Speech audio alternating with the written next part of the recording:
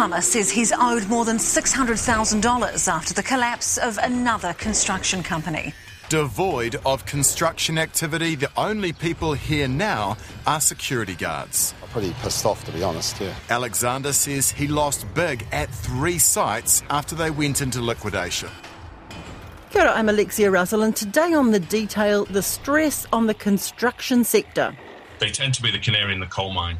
They're the first companies that go bump as the economy slows down. It's just like a treadmill, you know, the tax falls a little bit behind, then you haven't paid the ACC, then you've got an accumulation with people with holiday pay, then you haven't paid for the cell phones, you haven't paid for the timber from Bunnings.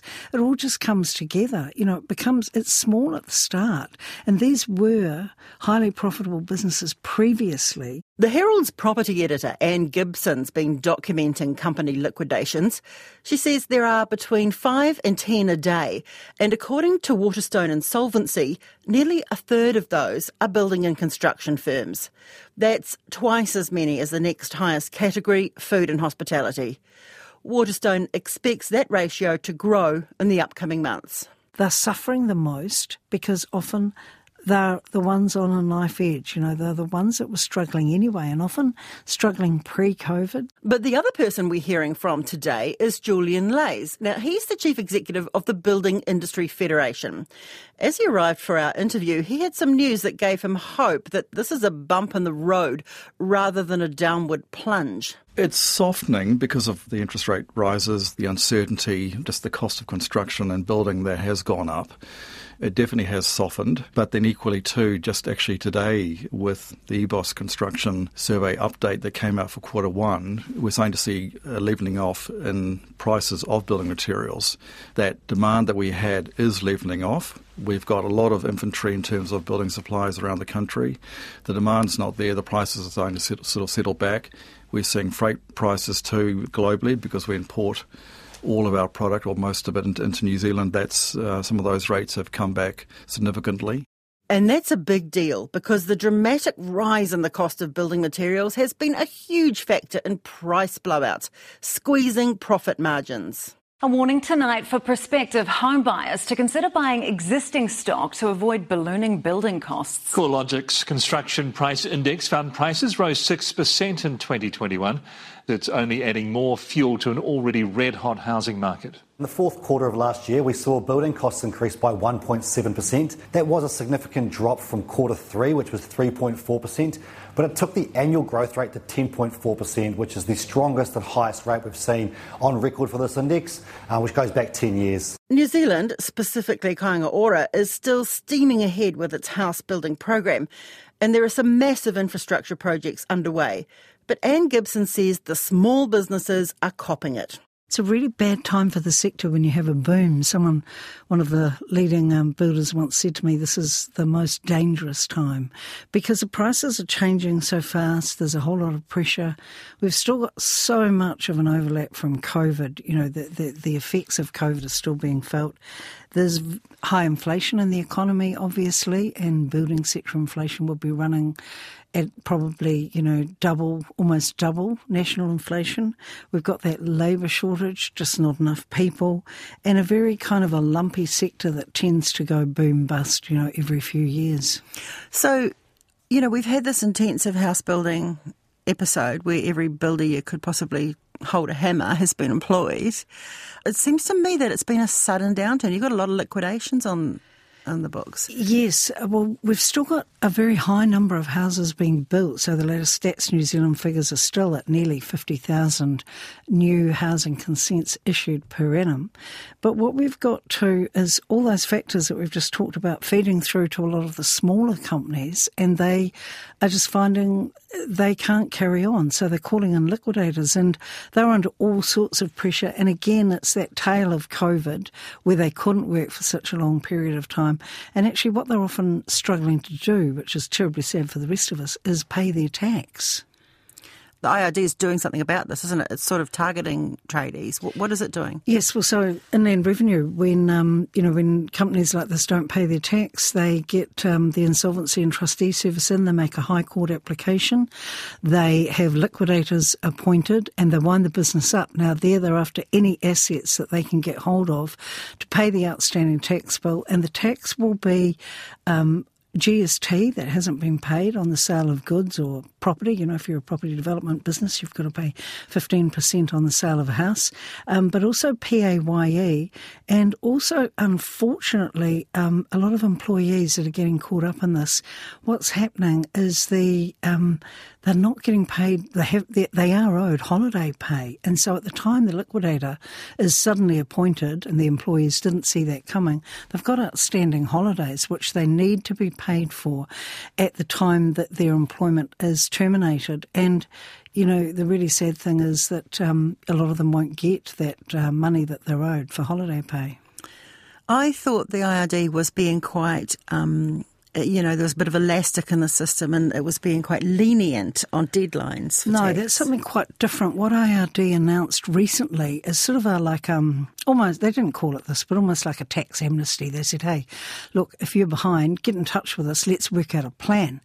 Now, these building sector failures, they're very different. What's happened there is they haven't paid the tax that's accrued that's owed, and there are other outstanding bills usually as well. And so they're effectively trading insolvently, which is illegal, and so they're calling in the liquidators because they realise that even though they're running really hard to try and catch up, often a lot of them, they just can't carry on, and they just have to declare at a certain point in time that the liabilities outweigh the assets. Julian Lays agrees that this treadmill of mounting and unpaid bills is the road to disaster. If people are cutting corners or hedging their bets thinking that, there's going to be an uplift and they can pay tax down the track, it's very, very risky. Often they're taking on more work sometimes, which is terribly sad, trying to run faster to keep up, to get more money in. But, the bills are mounting. Inland Revenue wants its money. With the environment that we're now in, I'm sure IRD is pulling in as much as they can because the country simply needs it. With all the natural weather events we've had, we clearly are in a recession. The natural course is to get in as much of unpaid tax as you can. Now, if people have not been keeping up to date with simple things like PAYE and GST and all those other payments, they get caught out. It's like the old saying, when the tide goes out. So I think that's possibly what we're starting to see. Anne says it's not just the tax department after them. So many other creditors, sadly, I often see big businesses like financiers, banks, Bunnings, Fletchers. This has big repercussions further down the line because all the businesses that they've bought goods from are often owed money as well. So they're outstanding creditors. Now, the only good thing you can say is that some of those creditors have security over the business. They are more sophisticated when they do sell goods. And so there is some chance of them, they stand ahead of other unsecured creditors in the line to get paid. Who is at the bottom of the list of creditors? Who's going to be suffering the most from these collapses? That's really sad when I see what liquidators identify as unidentified. They're staff. So in the case of a big joinery company, KBL Joinery, which is at Rosedale on the North Shore, there's a list of names right at the bottom, and I know that many of those people are unfortunately the 28 employees who suddenly found out when they came into work one day, or maybe at the end of the day, partway through the day, that's it, we're out of here, this business is being shut down. Now, the only good thing I can say about KBL, that big joinery factory, the liquidation of that came as a big shock to the sector, but the only good thing is that in that case, another party, a big joinery competitor, I guess, on the North Shore, has decided to buy some of that business by taking over the lease of that factory and maybe pick up some of the employees and maybe pick up some of the equipment as well. So that's a better outcome than just everything being insolvent and, just being sold or lost. What happens to people in the industry? We have very low unemployment at the moment. Are they able to segue into other construction type jobs, or is that whole industry, is the lid falling on it? No, there's still a huge amount of work on. The recovery from the Auckland floods, from Cyclone Gabriel, what might happen is people, like in the Canterbury earthquakes, might have to move. Obviously, that Hawke's Bay, Tairāwhiti area needs so much done there. And as those insurance claims come through, I would expect to see some relocation in the workforce. But there is still a tremendous amount of work on. And, the second harbour crossing, over the Waitemata, and obviously City Rail Link, and, the Central Interceptor by Watercare. These are just huge jobs that are going on at the moment. So unemployment hasn't become a big factor. That's not to say that it won't be in the future, but currently in New Zealand we have very high levels of employment. There's been a lot of talk about a coming recession, or whether we are in technical recession. Do you find that once that R word is bandied about, that confidence is lost, that people sort of shelve their renovation or don't buy their new house? People have certainly changed their thinking. The cost of finance is so high at the moment that people who've got a lot of debt have certainly got more worries. Yeah, for sure.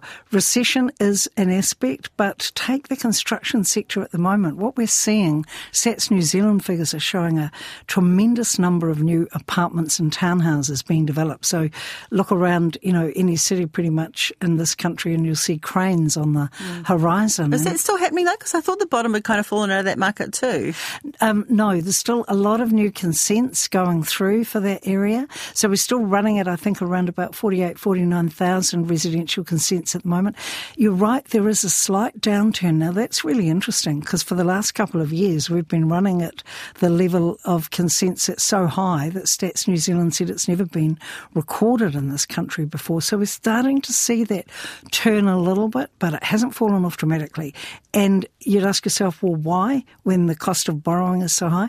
Well, if you've got a consent and you've got the land, you pretty sure are going to build on that because it takes a long time to get all this through the system. So by the time you're at the stage of considering building, even if there is a downturn, you might carry on with that project because there is still tremendously high demand for new housing in New Zealand. We still have a housing shortage. But this is not just about building private homes. Unsustainable. That's how construction leaders are describing the state of the commercial building industry. Different projects, same problems. The City Rail Link, New Dunedin Hospital, Transmission Gully, all seeing costs blow out, and that reflects an unhealthy industry. A new survey's found problems repeating themselves. 100% of companies faced increased material and labour costs. Look, I think what we're seeing are a number of those businesses that have probably actually been pricing work to the point where they're not making enough margin.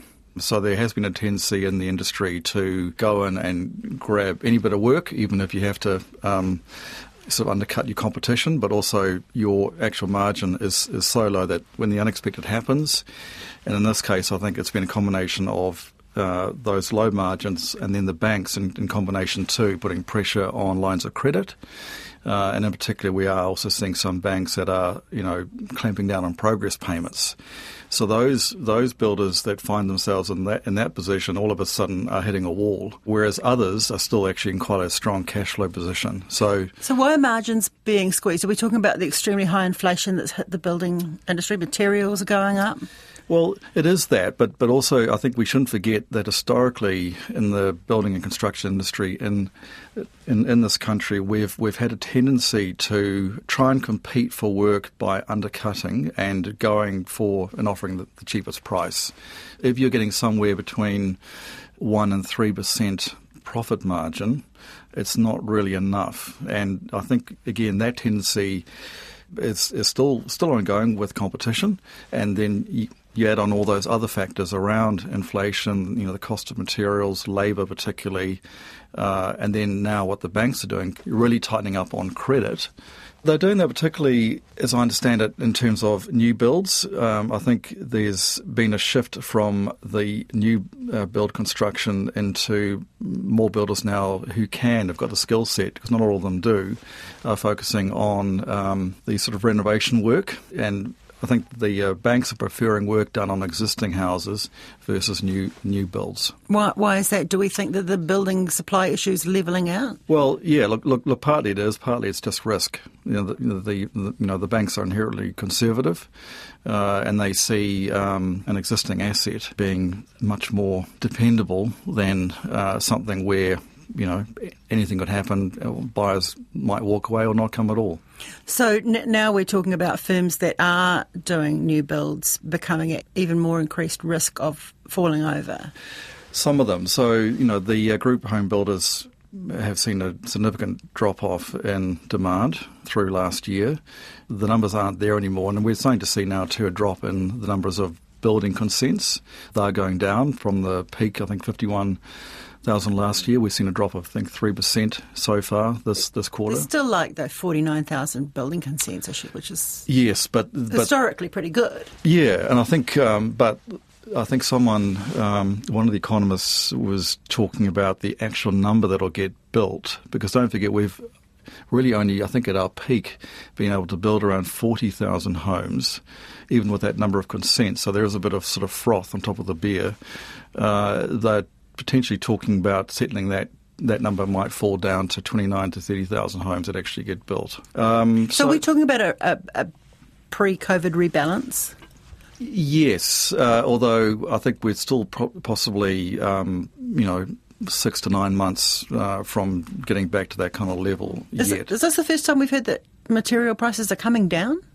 As far as I remember, yes, in the last couple of years. So this is, again, a good indicator that where this peak, everyone's been thinking, when is inflation going to peak, when are building prices going to level out, that's probably starting to happen about now. And there will be those people that have overstretched themselves, that haven't put away enough cash flow for a rainy day, or have taken on a couple of projects with very small margins. I think we're seeing that reflected in in some of these liquidations.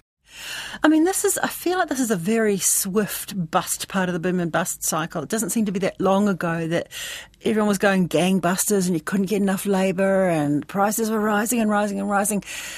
Is the building and construction industry in particular subject to this boom and bust cycle? It is, and historically we've seen that through a number of, I guess, the last two sort of recessions, before this one. Yeah, there's been a tendency to have those peaks and then troughs rather than just, have a stabilised industry where we have, where we can maintain the employment of people, a certain number of houses and construction gets done, rather than those peaks and troughs. I don't think, though, my feeling is we're not going to see quite the same boom and bust that we might have done, say, in the past with the GFC. I think this will be a shallower dip and softening than Why do you think that? Just because I think the fundamentals of the economy are stronger this time round. I think we've still got very stable employment for the most part. And we also just have a lack of skilled labour coming into the country. So that is one thing keeping things in balance. And as I say too, fundamentally, a lot of the businesses out there in building and construction still actually have quite good cash flow. We've always been in this awful kind of boom-bust cycle, and there have been various governments who've tried to work out ways to smooth that out. For example, government procuring methods being done in a way where they don't come in at the height of the boom and strike the big contract for the new road or the new tunnel or whatever it is, that they let the sector, that they give it more of a chance to work in a more orderly pattern. Of course, life doesn't really work like that. No. And, when a big sort of Dunedin hospital job comes along, it might actually be at the height of the boom. And so why wouldn't Dunedin deserve a new hospital? Why should that be delayed just because we're at the height of the building boom? So you kind of have to think about this very practically, I think, from the politician's point of view as well. And I really don't know what the answer is to smoothing out these boom busts. Let's just hope that what we're seeing now, and I do have to acknowledge, these are smaller firms. These are not big firms. The biggest drop that we had, the biggest liquidation, was last May, and that was Armstrong Downs in Wellington, which did do a lot of government and retail and education work. But the ones that I'm writing about, they're smaller businesses, and that is the nature of the sector as well. A lot of the smaller businesses fail quite regularly. As Anne mentioned earlier, there is another factor that could keep some of those small firms on the edge going for at least a while: the after effects of Auckland storms and, more widely, Cyclone Gabrielle. It will mean that, particularly when those houses and properties have dried out, because they need to allow the timber framing to dry out before they can replace insulation and plasterboard, there will be certainly a big demand in some of those building materials. And the need to have skilled labour to get that work done for those properties that have been designated not as part of managed retreat. And I think there's still some decision-making going on there as to which houses are going to be rebuilt or not. But it pales into comparison. I mean, if we look at the rebuild after the Christchurch earthquake, I think that was in the order of 30,000 homes. I think this one is going to be something in the order of maybe 3,000 to 4,000. It'll have some impact, but not to sort of turn things around completely. The storm damage repair will certainly help the construction sector, but it's not. It's just a one-off. And what we're really talking about, the real depth of this sector is a lot of it in new construction. And so that's the area that we'd like to continue. So we'll have to look at the pipeline, basically. Is the pipeline there or not there? Yes, we're seeing a huge pipeline of new work coming through and major new infrastructure projects still arising. We're seeing hotels now being planned, the convention centres being finished off. Well, they're about to get the roof on, so that will carry on for a while. The City Rail Link carrying on, the Otago Hospital. So some really large projects and a tremendous number of new houses being built in Wellington and Christchurch as well. We're not going to drop off a cliff. I think we will see a period of, say, the next 6 months where the impact of the higher interest rates, this ongoing cost of living, which is hitting everyone in the back pocket, is going to see that everyone just pull back on discretionary spend. And so, in turn, people will decide rather than going out to the movies or going out to a restaurant, they'll pull back on that kind of stuff, and that in turn will then have a ripple effect through the wider economy. But we are seeing the glimmers of hope globally with international freight prices really coming down, by some cases 70%. We are seeing inflation in key markets like the US, that's levelling off, and with this EBOS survey that's now showing the price of materials coming down. Yeah, well, again, that is great news, because I think we're starting to see and we will see here, possibly a little bit, it might take us a little bit longer than overseas, but inflation is going to start to level off here too. So we're not looking at a GFC situation? I don't think so. I think we'll be in a much better position come this time 2024. That's it for today. I'm Alexia Russell. The Detail is supported by the Public Interest Journalism Fund. Today's episode was engineered by William Saunders and produced by Sarah Robson and Bonnie Harrison. Thanks to Anne Gibson and Julian Lays. Ka kite anō.